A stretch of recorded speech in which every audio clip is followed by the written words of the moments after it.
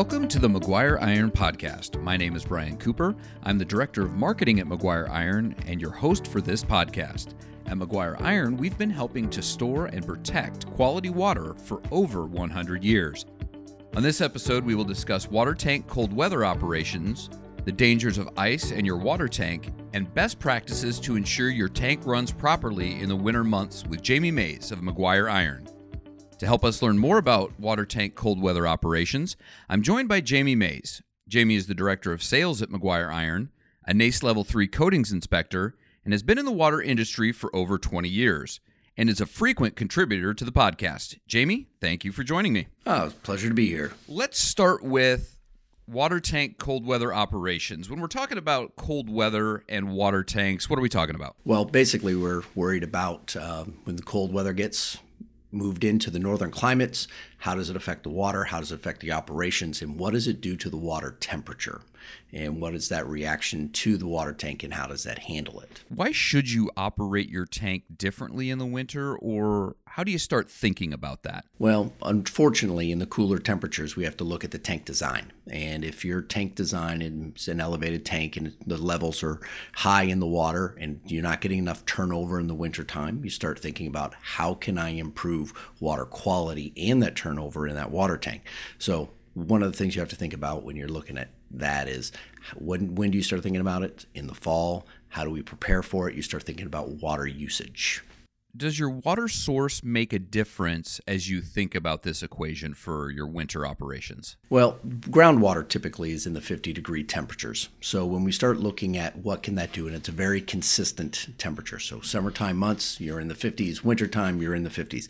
Depending on when your surface water is and where your draws are, some people have the ability to pull that at different levels out of a lake. But technically, when it comes out of the water plant, we should be fairly close to the same operating temperatures, depending on how fast it moves through the water plant. So I think we just take a look at what your water temperatures are going out of the plant or coming out of the wells as far as managing that. And I think another thing that makes a difference is where your tank sits in the system. If it's right next to the water plant versus at the end of the system, that's going to make a difference too. Size, capacity, and location definitely plays a key factor in that. Many communities will build a water tank out the outskirts of town, expecting expansion and growth, or industries, and then industries come and grow. Now they have more storage than what they can use, or they have lines out there that have larger than needed. So we start running into water quality issues that way as well. But yes, if you have a tank that's out on the outskirts of town feeding an industrial plant, and then a plant moves and your water usage through that tank changes, now you're into an issue, especially when you have to maintain system pressure for fire suppression in maybe that industrial business park. So you can't run the levels very, very low because you have to maintain pressure for the fire suppressions. And now that's why we end up with static water at the top of the water tank. One of the things, though, that is the evil of all water tanks in the wintertime is ice. Absolutely. Ice, when it starts to move, even at 1 foot to 2 foot thick, will rip ladders off the inside of the water tanks, damaging the steel, obviously damage to the coatings, which then can create rust, and obviously you don't want corrosion on the inside of your water tower. So yes, ice can do a lot of very bad things to a water tower. How do I know as an operator of a water tank if my tank has ice in it because I can't see it? Well, you start to sense pressure issues if you start to cap over, and that is the biggest thing. So if all of a sudden you're pumping up against basically a deadhead pressure and you can't seem to get, or you see it changing in the cycling of your pumps, you know that you've capped off the top of your tank. By that time, it's late. It's extreme. So preventative maintenance side of it is to put in temperature probes. So if you can start monitoring the water temperature inside your water tank, and you can slowly start to seeing it decrease and getting cooler, then you know that you're starting to get ice formation around the edges of your water tank in that regards. So you talk about your water tank capping off. What are ways that ice forms in a tank? So when the steel gets cold and it has water in it, where do you see the ice first? How does it form? What does that look like? It starts around the edges, and I'll put it to the same thing with a slow-moving creek. When you start to see ice starting to form around the shoreline where the water is thinner and the air temperature is cooler, you'll start to see that happening. So cold temperatures on the top of your tank, the ice gets forming on the edges of the steel gets cool, and then it just starts to build and grow from that point. So yes, you'll start a ring around the outside of your tank, and you have to be careful of when that ring happens. Even if you don't ever completely cap over the entire part, if ice accumulation around that edge gets too big, eventually it's going to fall. And then as it falls, it's going to damage the side of the coatings, or it can damage something at the bottom of the tank, and it can puncture holes, especially when you get into some of those old riveted tanks and things like that. Then all of a sudden that ice can actually create the rivets to actually start expanding and contracting, and then you start getting seams that'll start to leak. So, water is one of the very few liquids that actually, when frozen, will start to expand. So this is why if you have a thin riser pipe as well, you have to be very careful that we don't get ice freezing up in those riser pipes, the fill lines. So say my water tank is capped over. You say I can figure that out by just the change in the pressure, but what can that ice do inside that tank once it's frozen? Once it's frozen and you can't get water through, now you've not allowed the availability for the air from your air vent to go and fill the void when the water goes in and out of your water tank. And eventually that can cause major structural damage to pulling in collapsing roofs. You can then end up with major issues in that regard. So you talk about the vent. As people know, the vent sits at the top of the tank, and its job is when you have a large drawdown in the tank, it lets air in to fill that void that the water is leaving. If that vent ices over, what you're saying is it's creating a vacuum. If you had to draw that tank down, it could do some serious damage. Absolutely. And this is, well, if your screens were to get frozen up on your vent as well and you can't get air in, we have to remember that an overflow is not a vent system. So we have to make sure that our overflow pipes as well as our vents are clean. So frostproof, freeze-proof vents are always key in northern climates, so they don't have that chance of freezing up. But yes, if we get a cap over there and then air can't come in, then all of a sudden we have an issue. If we were to break a line or something like that and the water has to rush out, there's no other way for it to do it but then to either collapse the top of that tank. Which you're also at risk of in the winter, because that's when a lot of water main breaks also happen because of the cold. That is true. And I worry most about some of the glass-lined infused bonded tanks because that steel is so thin. So if those situations happens, it takes a little less pressure for a major catastrophe to happen on those style of tanks. So we talk about the water cap and that it's frozen over. Does your community have water during a tank freeze up? How does that work? Technically, you can, but if you can't get enough water in there to satisfy the needs, then the pump is constantly going. And then that'll create a water hammer and it'll create line breaks and everything else. You have no fire suppression because there's no water movement in there. And so you can have water. It's just not a lot. And it is more damaging, and you're going to run the risk of ruining your system. So you can't take preventative measures, though, to try to prevent this, to keep water moving inside your water tower. So we talk about that ice cap. So we've talked about that it can cause a lot of issues. So the ice cap actually moves. Explain that, because a lot of people I don't think realize that thing can slide. It can do all kinds of different things in the tank, which then cause really big issues. Well, that's correct. So if you're starting to get that ring around the edges and now your water fluctuates, and say you're running a 10-foot drop in your water tower between your fill line and your shutoff, so you start, that ice will run up and down the side of the walls of your tank. You can see where the ice can just scrape away. And so it can definitely create a major problem. Ice can do a lot of damage to the steel. Because as it moves up and down, what it's doing is it's rubbing against the coating that's adhered to the steel, and that coating isn't really thick. And so what you're saying is that ice, it's sharp, it's hard, will rub that coating off, and then will cause more issues in your tank in corrosion. That's correct. And that's exactly right. Because the average coating, when you say it's put on at 3 mils, this is equal to the sheet of paper. So if you have a 3-coat system in there that may be on your tank, you can have 10 mils of paint. Well, 10 mils of paint, or basically a couple sheets of paper, and then that hard ice rubs up against it, it will definitely abrade it.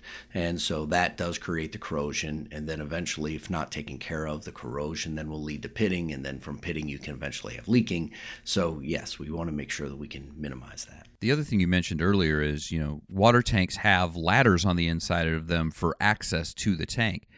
That's one of the things ice loves the most to tear up is ladders, because it hooks onto there, and they're only welded on in certain places. They're not solidly welded on, and so it has a lot of surface area to grab a hold of and pull on. Depending on the style of tank you have, right? So if you do have a legged tank or one of the old witches hat, yes, they're welded right to the roof of the tank and then down at the bottom, and maybe they have a standoff to the sidewalls. But a lot of times in a standpipe, I've seen them in there where they will be welded with standoffs all the way down. And here again, as the ice moves and it's clung to the walls, because you're only a few inches off of the wall with your standoff, as the ice moves up and down and it grabs hold of that ladder, it will rip the ladder from the sidewalls. And then when you come this spring and you go to fill your tank up, you start to notice it leaking. Because sometimes a lot of operators will actually lower their operating water levels in the wintertime because water usage is usually at the lowest. And by doing that, they'll have the opportunity to fill the tank more often. And by doing that, they're hopefully trying to minimize the ice. Springtime comes and then they fill it back up again. And that's when they start to notice the leaks. You mentioned the riveted tanks a little earlier because, as we all know, as you said, water freezes and expands. How can that affect weld seams, rivet seams, different things like that? Well, it's still the same thing, right? But the rivet tank, because of the way they're put together, there is that overlapping area. And so if we get water in there and it starts to expand, that's what separates the seams. On the welds, it goes over it because they're usually a little bit rougher, which is why you put a stripe coat on in the coating things. We still get ice buildup in those areas as well. And that kind of ice, as it starts to move up and down, can start to fracture and start to hurt the steel. So we've talked about all the things that can happen on the inside of the water tank. What are the dangers of ice forming on the outside? So a lot of times what'll happen is, it'll break a riser pipe, it'll break an overflow, it'll break a weld seam, and then you start getting water leaking on the outside of the tank and freezing. And what's the danger there? Well, what happens is the weight. So a lot of these tanks aren't designed to handle ice hanging off the side of the tank itself. We have, then it holds wind differently, and that can affect it. But yes, it's when you have a telemetry system that maybe goes bad in the wintertime, or a pump forgets to shut off, or for some reason it happens and you overflow your tank. Now we have ice forming on the top of the tank. You can then break hatches, you can break overflows, because ice will start to go down the overflow, and then if it starts to expand in the overflow pipe because you have a flapper on there, then all of a sudden you've broken your overflow pipe. Your vents can get completely sealed up. Your hatches can be ripped open just from the ice forming and growing and expanding in those areas. And then the worst case is it comes down the sides and it gets on the wind rods and it gets on struts, and then you have a large amount of weight sitting on this one particular side of the tank, and then it's just not designed to handle that. It can do a lot of damage. Not to mention just the danger of the ice forming on it and the potential of it falling off the tank and landing on houses, cars, people, that kind of stuff as well. That is true. I was looking at a job last year where they had a break in their fill line, and it just so happened it was right at the belly of the tank. So now we have all this weight that has been weighing down on the fill line and got underneath the belly. Well, it also shoots out under water pressure. So as the water was shooting out, it was landing on the wind rods, it was getting on the struts, and it was getting on a leg. And as you're going to try to get it cleared up, ice starts falling. So next thing you know, you're roping the whole area off. If it's not fenced, and even then, depending on how much land you have around there, the ice can slide off the roof of a tank, which is a good practice anyways. I mean, we have ice storms and everything, so we want to make sure that when you fence in an area, you do make it far enough that if ice were to slide off of the top of the tank or heavy pieces of snow, that it's not going to fall out into the public. So we've talked about all the things that ice can do, cold weather operations. We want to hone a little in on how do we prevent ice from forming, and what are the best practices in cold weather to say, these are the things I need to think about with my water tank, and these are some of the things I can do to help prevent ice from building and make sure that my system operates properly in the cold? Well, it depends on the style of tank you have, where it is located. It can depend on what kind of operations you need. 20% turnover in the water tank, but running at lower operating levels may be just sufficient enough to make sure that we minimize ice in an area that close to the water plant we're getting fresh water in.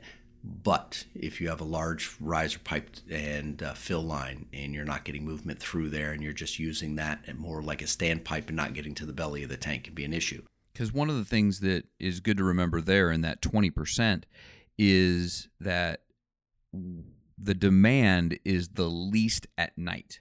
And so that's one of the main reasons for dropping your operating level, is because at night, when it's the coldest, when the most ice forms, that's the most dangerous time of the day because you're not using as much water in the system. Right, and so that's when your ice starts to form. So if operators have the ability to go during the day and start using the water, and then as the temperatures start dropping at night, they start filling it up with fresh water.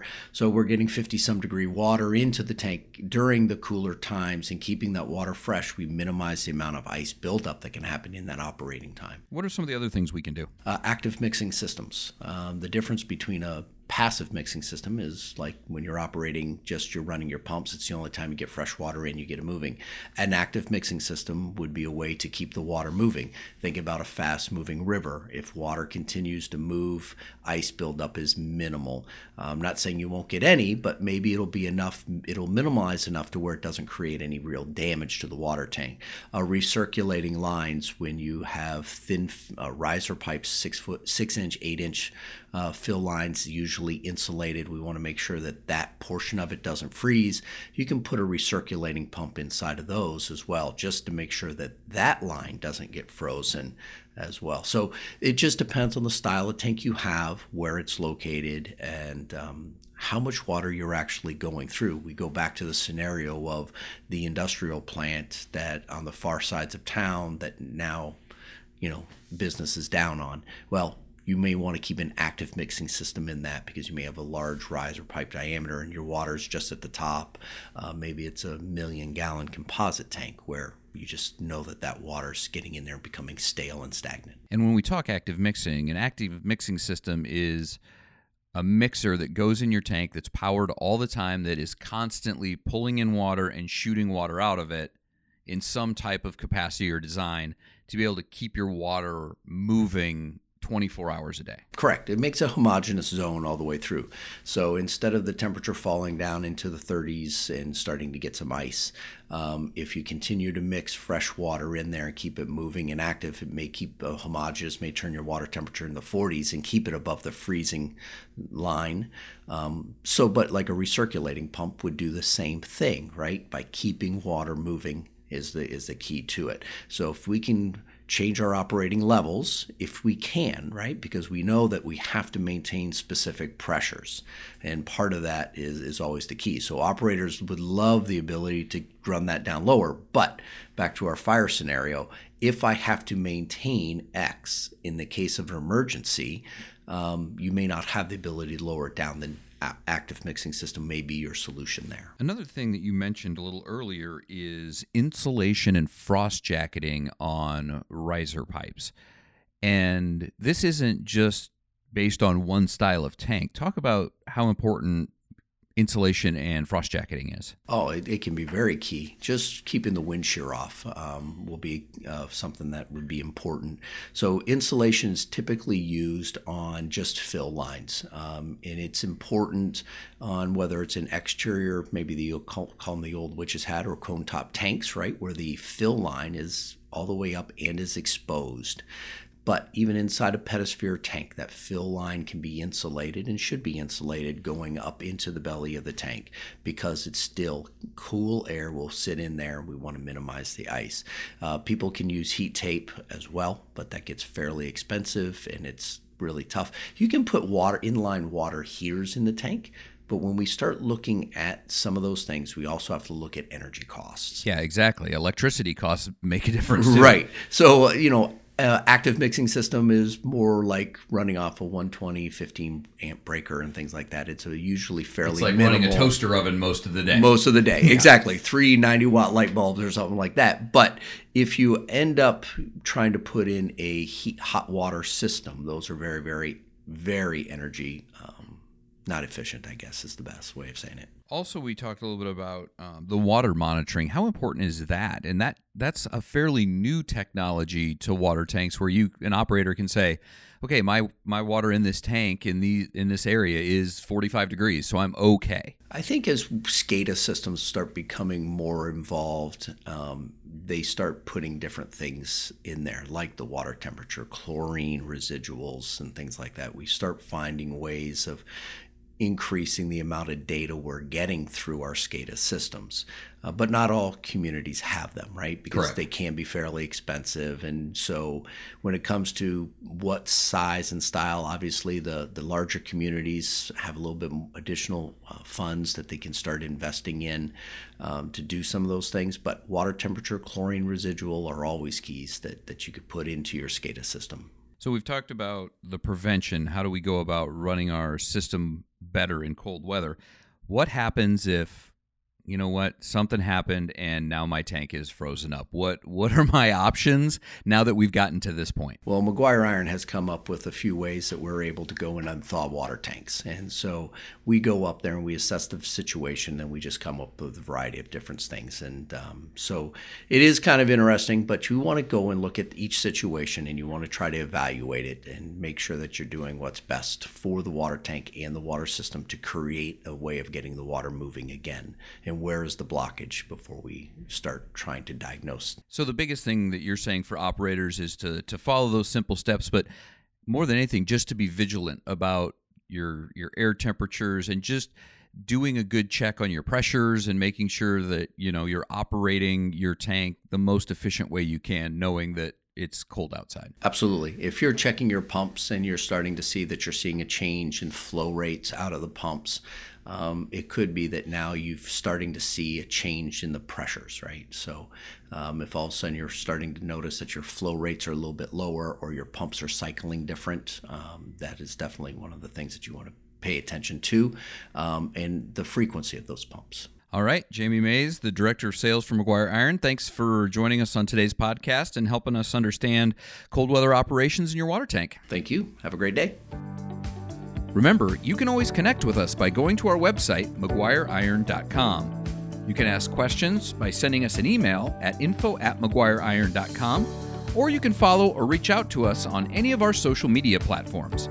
We're on Facebook, Twitter, Instagram, and LinkedIn. Thank you for joining us on the Maguire Iron Podcast.